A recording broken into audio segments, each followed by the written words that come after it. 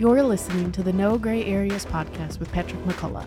Today's guest is Josh Harrell, husband, father, and nurse. Josh guides us into rooting our identity in the right places. Let's dive in. Josh, welcome to the No Gray Areas podcast. This podcast is all about living on purpose for a purpose, and your story certainly is going to fit into that. When I met you and I heard some of your story, I thought some words that apply really well. And so I jotted these down today. Courageous, warrior, tenacious, broken, humble, dependent on Jesus. I think our audience is going to see how those fit well for you. But You and your wife recently started a ministry called Restored Living. Tell us a little bit about that and why you started it. Yeah, so a little background on us. We've been married for almost 10 years. We're celebrating our 10th anniversary this year. Congratulations. Thank you. Yes, feels like a huge milestone, especially in the context of just our bigger story. Yeah. But Restored Living was a ministry that was really born out of just a burden that was placed on our hearts to see people rebuild, restore, and renew their lives to the purpose that God has for them. And that's really our mission, is we want to equip people to experience the fullness of life in Jesus. And for us, like I think we've realized for a lot of ministries, a lot of movements, it was born out of our own story. It was born out of our own pain, our own brokenness, our own hurt.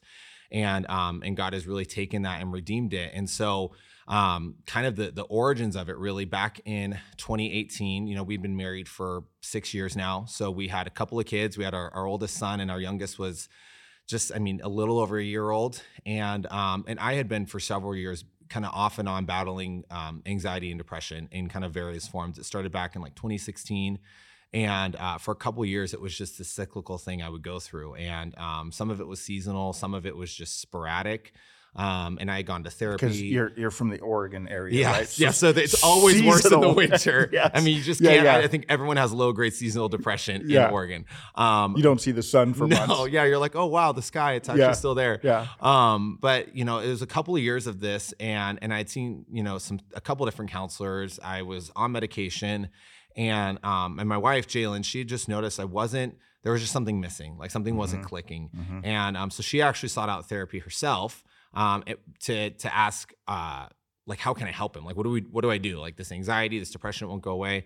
And her counselor, who actually we had known for years because her and her husband used to work in our church, she was like, I think Josh would really benefit from seeing, one of our therapists here. And so I was like, okay, I'll give it another go. I was in a Were you open to that right away? Or? Yeah, I think I had done it so much that I was kind of like, okay, I could see doing that again. Yeah.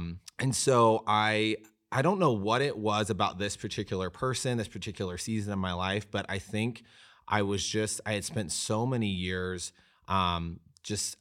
building up an image of myself that I had it all together, that things were good. I was open and vulnerable to the extent that it wouldn't taint someone's image of me, but I wasn't so open and vulnerable to the extent that I would really get down to the depth of things that I was going through. And so just out of curiosity, you and I talked about this before, but what Enneagram number are you? I am a 6. Okay. Yeah. So, so I tend to, I say that, and then I've in recent months been like, I'm a 6, I'm a 2. I don't know. I kind of, I kind of feel a little bit of both, but I remember going into this season of therapy, and I remember walking into the room, and I don't know what it was. I think it was just the Holy Spirit being like, it's time. You've got to dig into the deeper stuff now.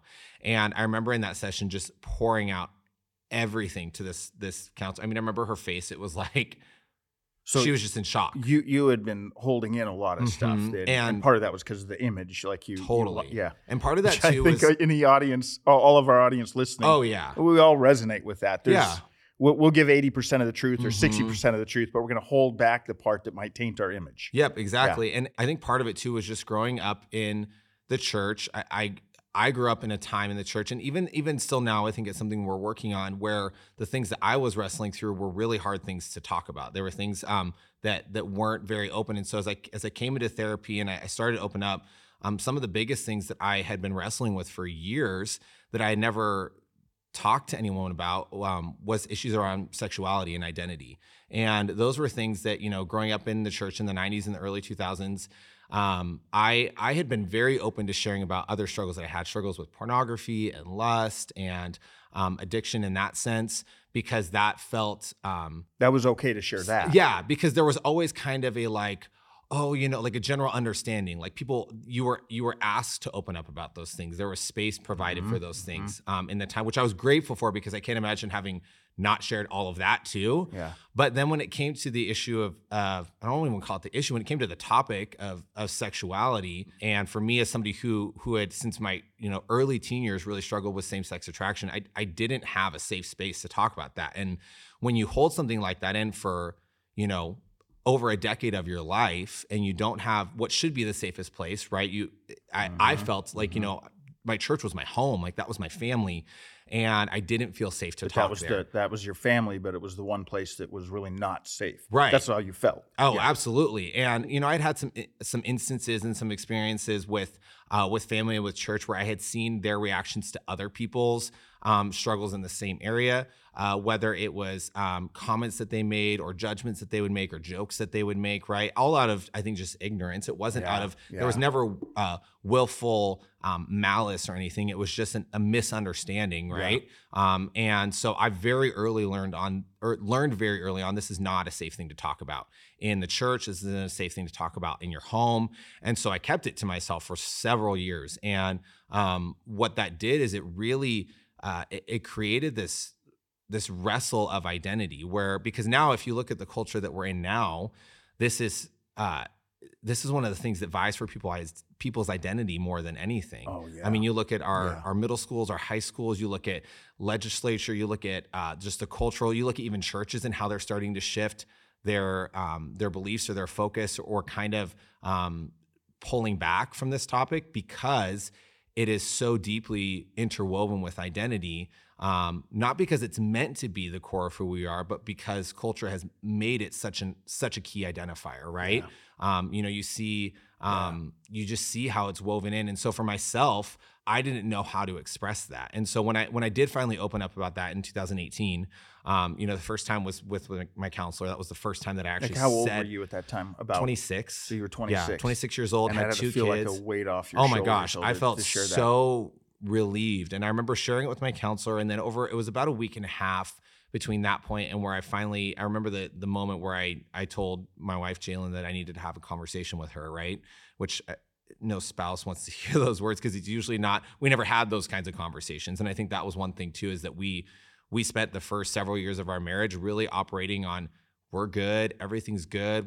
Everyone talked about how great our marriage seemed. Like we very much whole image thing again, right? Absolutely. Yeah. And you feed off of that. That becomes a part of your identity too. You're like, you identify with the guy who's a good Christian guy, who serves on the worship team, who has a great marriage, who's in a successful career, who has kids, who's, connected into the church. Like those were my identity just as much as my sexuality was becoming a part of my identity too. And so to willfully lay that down and totally annihilate that identity was a huge decision. And so I remember having that conversation with her, and you talk about a weight being lifted off your shoulders. I mean, I remember telling her, and it was like, oh my gosh, this is like the one thing that I've kept from her for years, right? Like this is the one thing I didn't feel safe to, which of course in that moment I feel relief, but you can imagine in that moment for her, her whole understanding of our relationship changed in an instant, because she even though I wasn't ready to share it, and I think there was some valid reasons behind that, it was still me withholding information from her that pertained to us, right? And so she suddenly had all these questions, and rightfully so, like, what does this mean for us? What does this mean for our marriage? What does this mean for what our marriage has been so far? So many questions that came from that. And I was like, I don't know, I'm in the midst of just first, vocalizing this myself. And so I remember during that season for us, as we're both going through counseling, her for herself and just kind of understanding this, me for myself, and then us as a couple, it was kind of like once we opened that door, all of the things that were underneath all of that for me just came flooding out. Yep. Because there was so many beliefs that I had about myself that was tied to, so many beliefs that I had about who I was or who I wasn't, that were under that surface. And so, and that's the key. That's the key here, because again, to the listeners, there may be some that are going, well, I don't have some of those same struggles. But when we go back to the identity, it's really the core of all of our issues, isn't it? Yep, absolutely. So because your belief about who you are or who you aren't. Yeah. Yeah, and where you root yourself. I mean, if you think about it, if you root your identity in something, the fruit of your life is going to be representative of where you've planted your roots. And so, oh man, well, okay, say that again. That's good. That's good. So wherever you root your identity, wherever you plant yourself, the fruit that comes out of your life will be representative of where your roots are. And for me, I had for so many years rooted myself in the way that I was presenting myself and in who other people believed I was, that the fruit that came out of that was this attachment to how other people saw me, and this belief that if I didn't keep that up, that suddenly I wasn't going to be worthy. I wasn't going to be worthy of their respect. I wasn't going to be worthy of their love or their attention or their acceptance. And then even as we began to navigate this journey together, and I started to open up about these other parts of myself, it was interesting because I very quickly shifted my identity. And my identity, rather than, I wish I could say that immediately I was like, I'm all surrendered to God and he's just coming in and he's redeeming this area of my life and it's amazing. And I think sometimes we think that's how it's going to be when we finally open up, like this is going to be the moment where my relationship with God is just taken to another level. And the reality was, for me, it wasn't. I opened up. It's always a journey, isn't it? Oh, it totally is. And we so think it's just going to be this uphill, like we're just going to walk and it's going to be incrementally better and better and better. But the reality is, guys, like it's an up and down, and you're going to hit points in the journey that you don't expect. You're going to hit roadblocks you don't expect. And for me, I remember after that, because that was February of 2018. And for the next 3 months, I just began to spiral. I mean, because suddenly I didn't know where my identity was rooted anymore. It had been in so much in the image that I was. And now that I removed that, and that foundation was gone of this image that I had built up, or in my mind that I had built up, I suddenly was grasping at straws. I was like, I need something to validate me. To go back to the analogy you used, you rip those roots out, that tree falls down. So like you've just fallen, you've collapsed, and you're trying to figure out. And I'm just reaching for nourishment, like I'm just trying to find somewhere to, like, you imagine, like you rip a plant out of the ground, it's thirsty, it's removed from nutrients, it's removed from everything that it needs for survival and for flourishing. And so that's where I was. I was grasping at anything. And so over the next few months, as Jay is kind of really leaning into the Lord and really just seeking out wisdom. And we brought a few people into that journey with us just because we knew we needed support. And, I knew especially for her, she needed close people to talk to. I needed people to process with. And as we kind of moved in different directions, she was growing and learning more about herself and just her identity in Christ. I couldn't have been moving further from that. I remember being so angry. Really? Yeah, I was so angry with God. I was so mad. I was like, why? What have I done to deserve this? Like why? And again, this is where I was putting my identity in this one thing, right? Was some of your anger out of, I opened myself up. I became transparent and honest. Everything should be working now? Yeah, there was a little bit of that, of like, God, why? I'm trying to do the right thing, I think is where it came down to, where I was like, I'm trying to do the right thing, so why aren't you making this better? And even in that, I was looking for security and my identity in external circumstances. I wanted things around me to look better and to be better. And if they weren't, then something was wrong. And so from there, like I said, I spiraled. I started seeking approval in all the wrong places. It led me down a road of, emotional infidelity. It led me down, depression, self-harm, suicidal thoughts. Like it just was, and it was fast. But we reached to this point in April of 2018. And Jay had gone out for a business trip, and I was coming a day late from her because of childcare and all this stuff. And while she was gone was when some of the infidelity happened. And so I remember taking the kids to a friend's house, and I remember driving to the airport, and I'm flying to see her, and I get there and I say hello and whatever, and we go into the first day of this conference, and we listened to this couple that we had known for a while. It was a marriage conference? It was a business conference, but a lot of it was kind of business, marriage. Like it was a very kind of inclusive conference of all those things. And this couple that we had kind of gotten to know a little bit came on stage, and they just started sharing their testimony. And the husband talked about how he'd become an alcoholic and how he had to open up about that to his wife in order for him to heal and for them to move forward. And it was like, I'll never remember such a defining moment where the Holy Spirit was like, you have to do. Like he put it on my heart that I had to do something. I had to take action. I had to make a choice, because this was where, am I gonna let my identity be rooted in, again, the image that everything is good, that everything's okay, because that's what I had always done, or am I gonna let my identity be rooted in Christ and step forward in honesty and allow him to kind of handle the outcomes of things? And so, you know, as I'm hearing you right here, I'm just going to jump in really quick. As I'm hearing this, I'm thinking of some of the things that 2,000 years ago Jesus said when he was here on earth, and he talked about, if you want to live, you have to die, and that's what you were going through, wasn't it? That you had to lay down, you had to be willing to kill these image things that you had in order for you to really live. Yep. And that was a painful process. Yeah. Hearing. So, okay, go on. Yeah, no, absolutely it was, because what I found for myself is so much of my identity was wrapped up in controlling things around me. So if I could control how other people responded to me, if I could control how other people saw me, then I felt secure in who I was. And in this moment, I knew that I had to make the choice to allow myself to be fully seen where I actually was in all the things I had actually done. And I had no control over what was going to come back at me. And so I remember sitting down and I remember, us sitting in our hotel room, and she's just talking about the day, and oh my gosh, wasn't that great? That's so great. And I was silent. Yeah. I was absolutely silent. I said, hey, hon, I need to tell you something. And so I sat her down. And it was 3 down. months before where you had this other conversation, right? Yeah. And so she's thinking we're making progress, all these things. And I sat down and I told her, and I will never forget this moment, because it is the closest encounter I've ever had with Jesus in my entire life. And I get emotional every time I think about it, because, this is where I have to take myself back to it, because I sat there and I told her what I had done, and I'm fully expecting anger. I'm expecting her to walk out. I think this is it. It's done. And just prior to this, I remember God just whispering to my heart. I didn't hear him, but I felt it. And he said, I need you to be honest, and I need you to trust me with the outcome.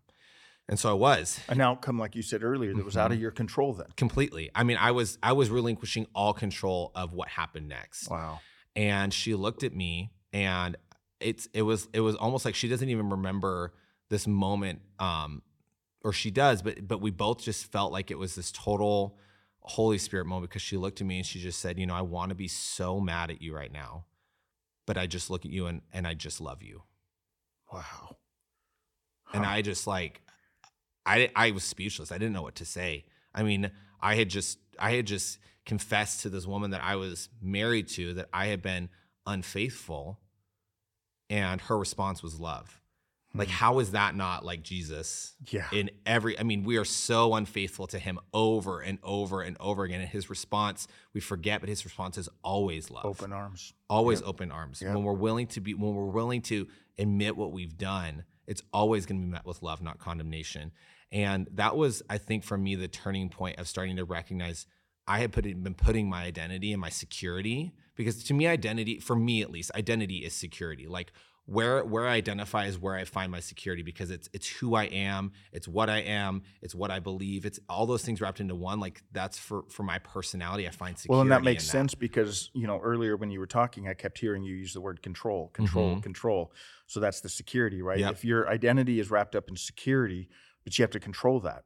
If you can't control it, there's no security, right? Yep, exactly. That's what we think. Exactly. Yes. And the beautiful thing about when we start to place our identity in Christ is that Christ doesn't need to be controlled. Like, we don't have to control any of who he is. Okay, because we got to unpack this a little bit. First of all, we're having your wife on next week. Yeah. She's going to be on the podcast, so we're going to hear things from her side and just sharing. And I mean, again, when I talk about courageous is a word that I would use for you, being willing to be honest and transparent. The courage that she had too to walk with you in this journey and confront her demons as well. Yeah. But you just touched on something that's so important, because again, we throw around and identity is an issue. I remember I was speaking on identity one time, identity in Christ at a church, and afterwards a counselor came up to me and said, "You know what, Pat? Every issue I deal with really goes back to the issue of identity." Yep.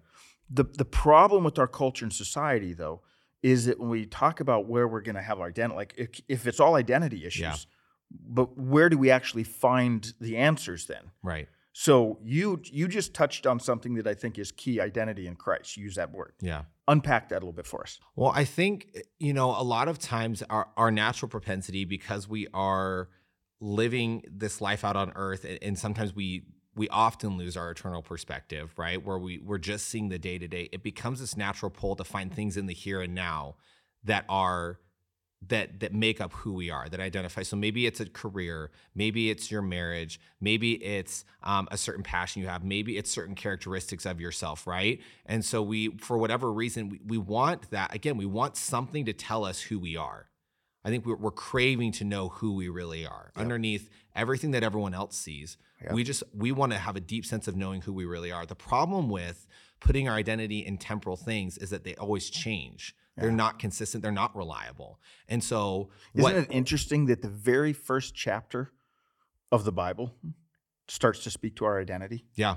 Right? So it's clearly God knew how important identity issues were for us, because in the very first chapter, he's starting to tell us who we are. Yeah. So, but what we've done as human beings is we run from that. Yep. And we try to find it in other things. Yep. Because we want something tangible. We want something, and again, I think sometimes we want a sense of control. I get to say who I am. No one else gets to tell me who I am. And is that the American way? Right? You don't get to tell me. Yes. I love our country. I think we have one of the greatest countries in the world, but there are some broken parts of it. And that's one of them, is this whole idea of like, it's me, it's independence. Yep. I get to choose. I get to, which is anti-biblical. Yeah. Yeah, it is, because at the end of the day, even if we choose our identity, we're not reliable. Like, as human beings, we change, we ebb, we flow. That's a great We're point. not consistent. You know what I mean? We can be consistent at times, but over time, you look at the history of humanity, we are not consistently one way. We are constantly changing what we think is good, what we think is bad, what's right, what's wrong, what's of value, what's not of value. And so if we are the ones determining our identity, it's going to be a really insecure place. And I think that's what's so interesting. Especially like what you're saying is so good, Josh, because even as you age, like let's say someone is a great athlete and their identity is wrapped up in that. They're going to lose their athleticism at someday. some point. Let's say your identity is wrapped up in being a speaker on the stage. Someday you're not going to be on that stage anymore. And so so as humans, we're always morphing, changing, aging. And if our identity is wrapped in those temporal things, that's what you're saying, right? If our identity is wrapped up in temporal things, we're going to be lost, right? Over and over again. Absolutely, and that's what we found in 2018. We found that for Jayla and I, for both of us, a lot of our identity was in the image of our marriage. It was in each other, and so when she realized that I maybe wasn't who she thought I was, or I wasn't the image that I had put up, we realized this entire bottom fell out from underneath us. I mean, we would have never known. I mean, as funny as it sounds, it was God's grace that what happened, because it revealed to us more than just the things in our marriage that needed work or whatever. It revealed to us that we were not putting our identity, we weren't finding ourselves in him. We were finding ourselves in our marriage and in the image that we had there. And it's not that you had to peel back layers to figure that out, right? Absolutely. It took time and it took months, and there was a lot of conversations that led us to the point of realizing that. But the funny thing is that we think we have more control when we choose these temporal things to put our identity in. We think I'm choosing to, so like back to my story with sexuality. The narrative that my brain wants to believe is that if I choose to identify X way, I'm making a decision about who I am, and thus I have control over it. I have security in it. The reality is that there's not a more insecure place for me to place my identity than in something that I am choosing for myself, because I am inconsistent and I am unreliable, and my emotions change, and how I think changes, and the world around me changes. But I hope that the listeners will take what you just said and really process that. That's deep. I mean, I'm processing as I'm saying. I'm sitting here processing it. I'm going to be processing it for the next hours. That's deep. That if, again, we want so much to believe that I get to choose my identity, but I'm inconsistent. My emotions are inconsistent. Yep. It's not going to land me on a firm foundation if we do that. That's what you're saying, right? Yeah, and to think about how much more freeing, like if we would just remove ourselves from our finite view of life for just a moment, and we look at the bigger picture. If those of us who are followers of Jesus, especially, and we remove ourselves and we go, okay, if we believe that God is over all, in all, through all, that everything is made by him, for him, through him, myself, everything around me, that he sees the beginning of time, the end of time, and everything in between, why would I not believe that who he says I am is probably the most secure place I can find myself? Like why Yes. why would we think that me Yes. in my 85, 90 years of life at best on earth, that I'm going to have the best idea of who I am, not the one who created me, right? You don't go to this table and ask this table what its purpose is. The person who made it determines its purpose and its value and its worth. And the beautiful thing about God is that his opinions of us, well, he doesn't have opinions enough of us. He has truths of us, right? So they don't waver, they don't change. That is we good. have opinions of ourselves. And opinions And waver. They waver, they Inconsistent. change. So you might be really confident in your identity one day, but all it takes is one little thing to happen outside of you, and you might think the worst of yourself the next day. And the crazy thing about God is that he has always and will always believe, because it's true, because it's who he is, he will always believe the same things about us. What are some of the things that he believes about us? Let's say there's someone listening. Maybe some just need to be reminded. They've heard this before. Maybe some have never heard some of these things before. But what are some things that God believes about us, that consistently believes about us? Well, I think for me, Because they're truth. Because they're truth, exactly. And one of the things I always have to remind myself, because I can often, and maybe other people can identify with this too, but I often can be very critical of myself.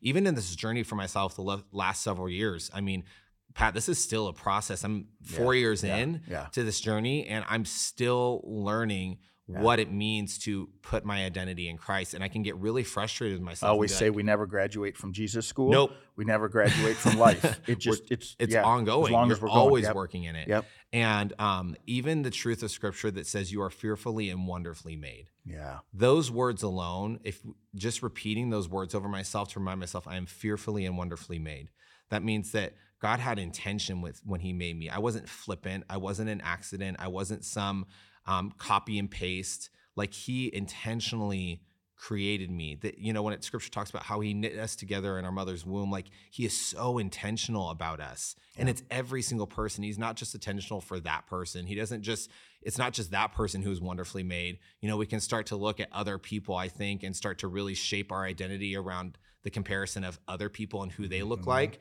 compared to who we think we are. And just those two things that you just said should help, because I think a lot of people struggle with comparison. Those two things. Well, and especially in our culture now. Are you kidding me? Like, we can.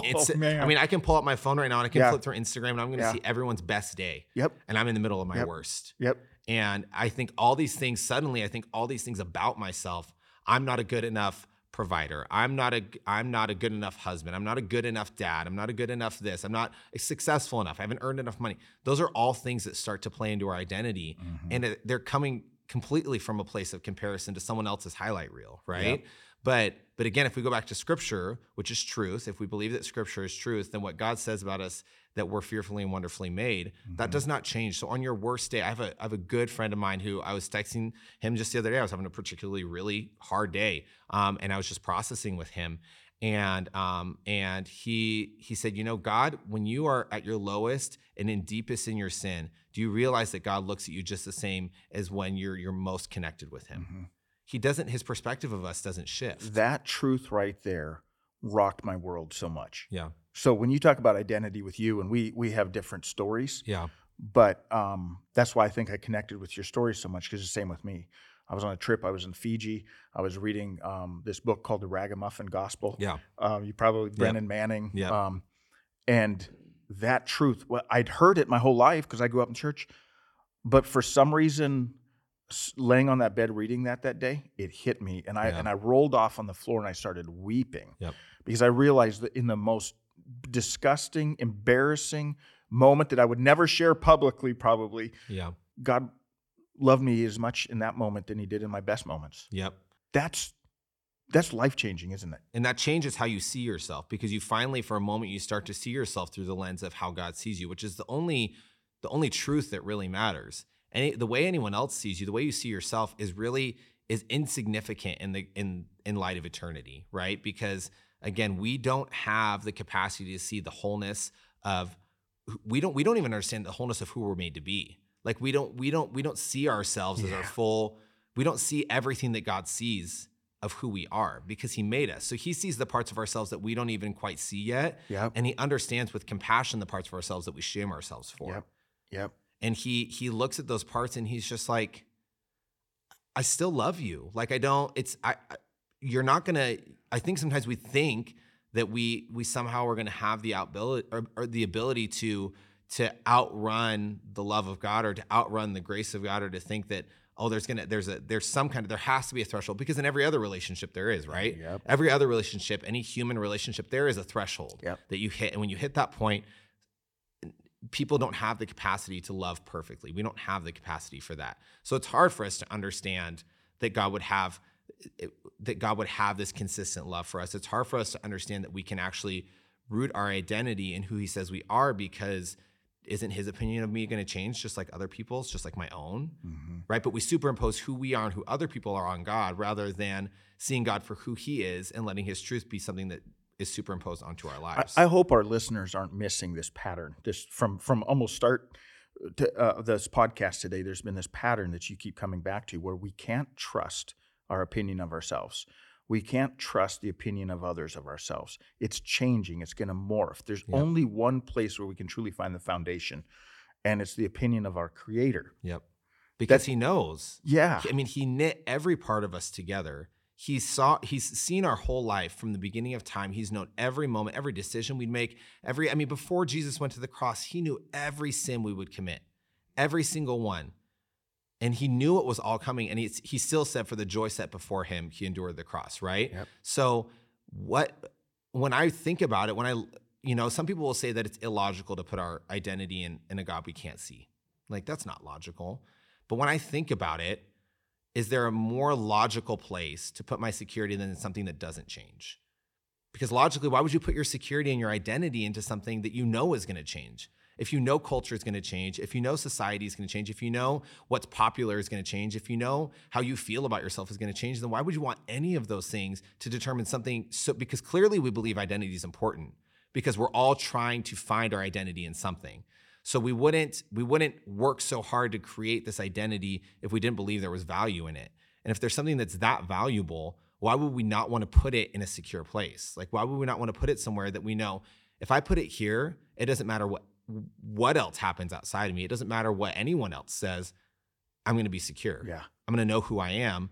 And it doesn't change with the seasons. And I think it can look like giving up your freedom to the world. And I've heard that many times. Well, don't you want to just be free to be who you are? Don't you want to just be free to live how you feel led to live?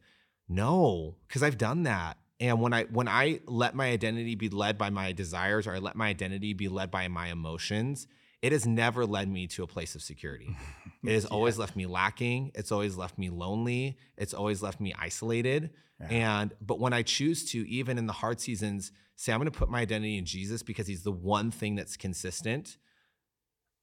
It's like the circumstances around me don't change. They never have. Yeah. That's never changed my circumstances, but it has always changed my perspective.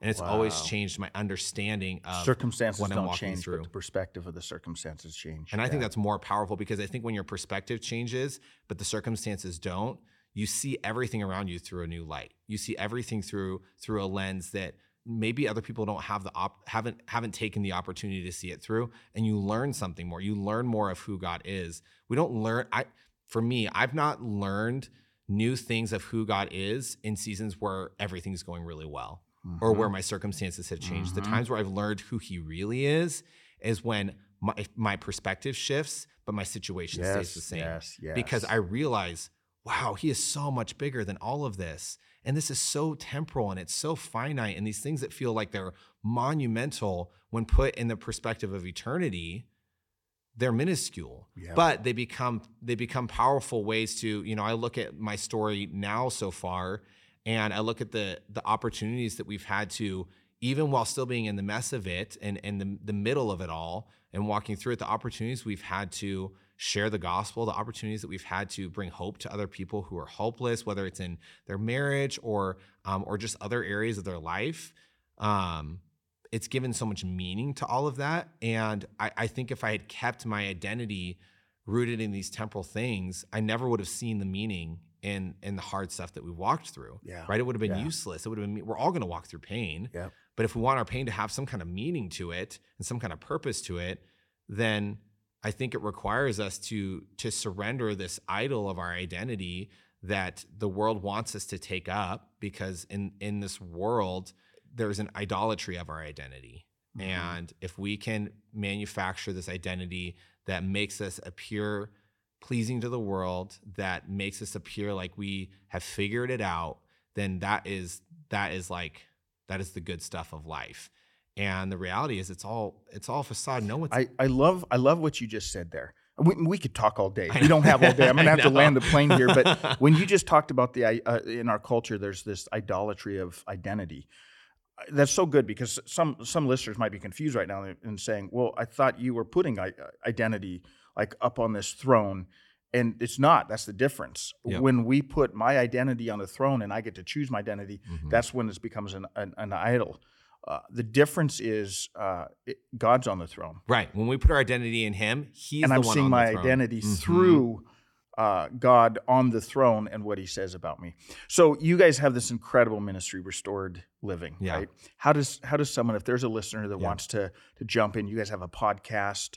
So they could reach out to you. Yeah, absolutely. Yep. Yeah. So we have a couple different ways. One, we do have a podcast that just launched this last year. It's been awesome. We've been, especially this year, centering it a lot around having conversations so far with other couples, but just bringing other stories of redemption and restoration, right? Because the imagery of restoration was something that was given to first to Jalen and then to both of us kind of in the midst of that first year of our journey through all of this. And God really just bringing into our hearts the truth that, like, hey, I am the God who restores the broken things. And the thing we love about restoration is that it's not about making it like it was before, but it's actually about bringing it into fullness of what God intended it to be. And oftentimes you see the broken parts of it, right? Because they speak to what He's done. And so we have the podcast, the Restored Living podcast, you can find on Spotify, Apple Podcasts, all that stuff. We also have Restored Living Instagram. So we're definitely active on there. That's a great way to get in touch with us too. If you DM us on there, if you want to, a lot of times that's how we'll connect with other couples or people who are just struggling with issues of identity and whatever it might be, right? Could be sexuality, could be a myriad of things. And then we have, Restored Living Ministries is just something that's kind of growing and expanding. And so there'll be more that comes with that. But right now, those two, the podcast and the Instagram, are probably the best ways to get in touch with us. So. Well, and I don't want people to miss, again, I'm going to say it, that next week your wife is going to be on, and I think she's going to share she's a different perspective. Y'all don't understand the powerhouse that woman is. She is someone who is consistently pursuing truth. And what I mean by that, she's consistently pursuing Jesus, because she knows that when she does, truth is the fruit that comes from that. And you guys will hear that next week as you hear her speak, because when she opens up her mouth and speaks, there's powerful things that are said. So what, leave us with this. I'm going to ask you for 2 truths and a lie in a moment. We always do this with all our guests, but leave us with this. What practical advice would you give? We've talked about some really deep things here. Yeah. And for myself and the listeners, what practical advice would you give us to help us moving toward truth in our identity? Yeah, honestly, one of the biggest ones, and it's one that I feel like I've been learning more in recent months, is what we were just talking about earlier, is that this is a process of understanding who you are in Christ. And it's not going to be linear, and it's not going to look perfect. And to understand that God has space for that. So as you are walking through understanding who you are in Christ, and you start to work through undoubtedly some of the hard parts of your story, don't for a second think that God's afraid of any of that, or that He can't handle the things that come out of that process. I've had moments where I was so angry with God, and I for sure let Him know it. And those were some of the most intimate moments I've had with God, because for me to see, again, that His opinion and His belief and His love for me does not change, even based on my own behavior or circumstances, that has only shored up my security in putting my identity in Him. So one is just allowing space for the process, and knowing that if you are seeking God, that He is going to meet you there, because He says He will and He's faithful to. I think the other part of this is really being intentional about who you're surrounding yourself with and who's speaking into your life. I always think of my life as a table, and I think about who's sitting at my table. And those seats and the people in them, they vary with seasons sometimes. But the thing that's always consistent about who's at my table is that, are they someone who's going to speak the truth of Jesus into my life?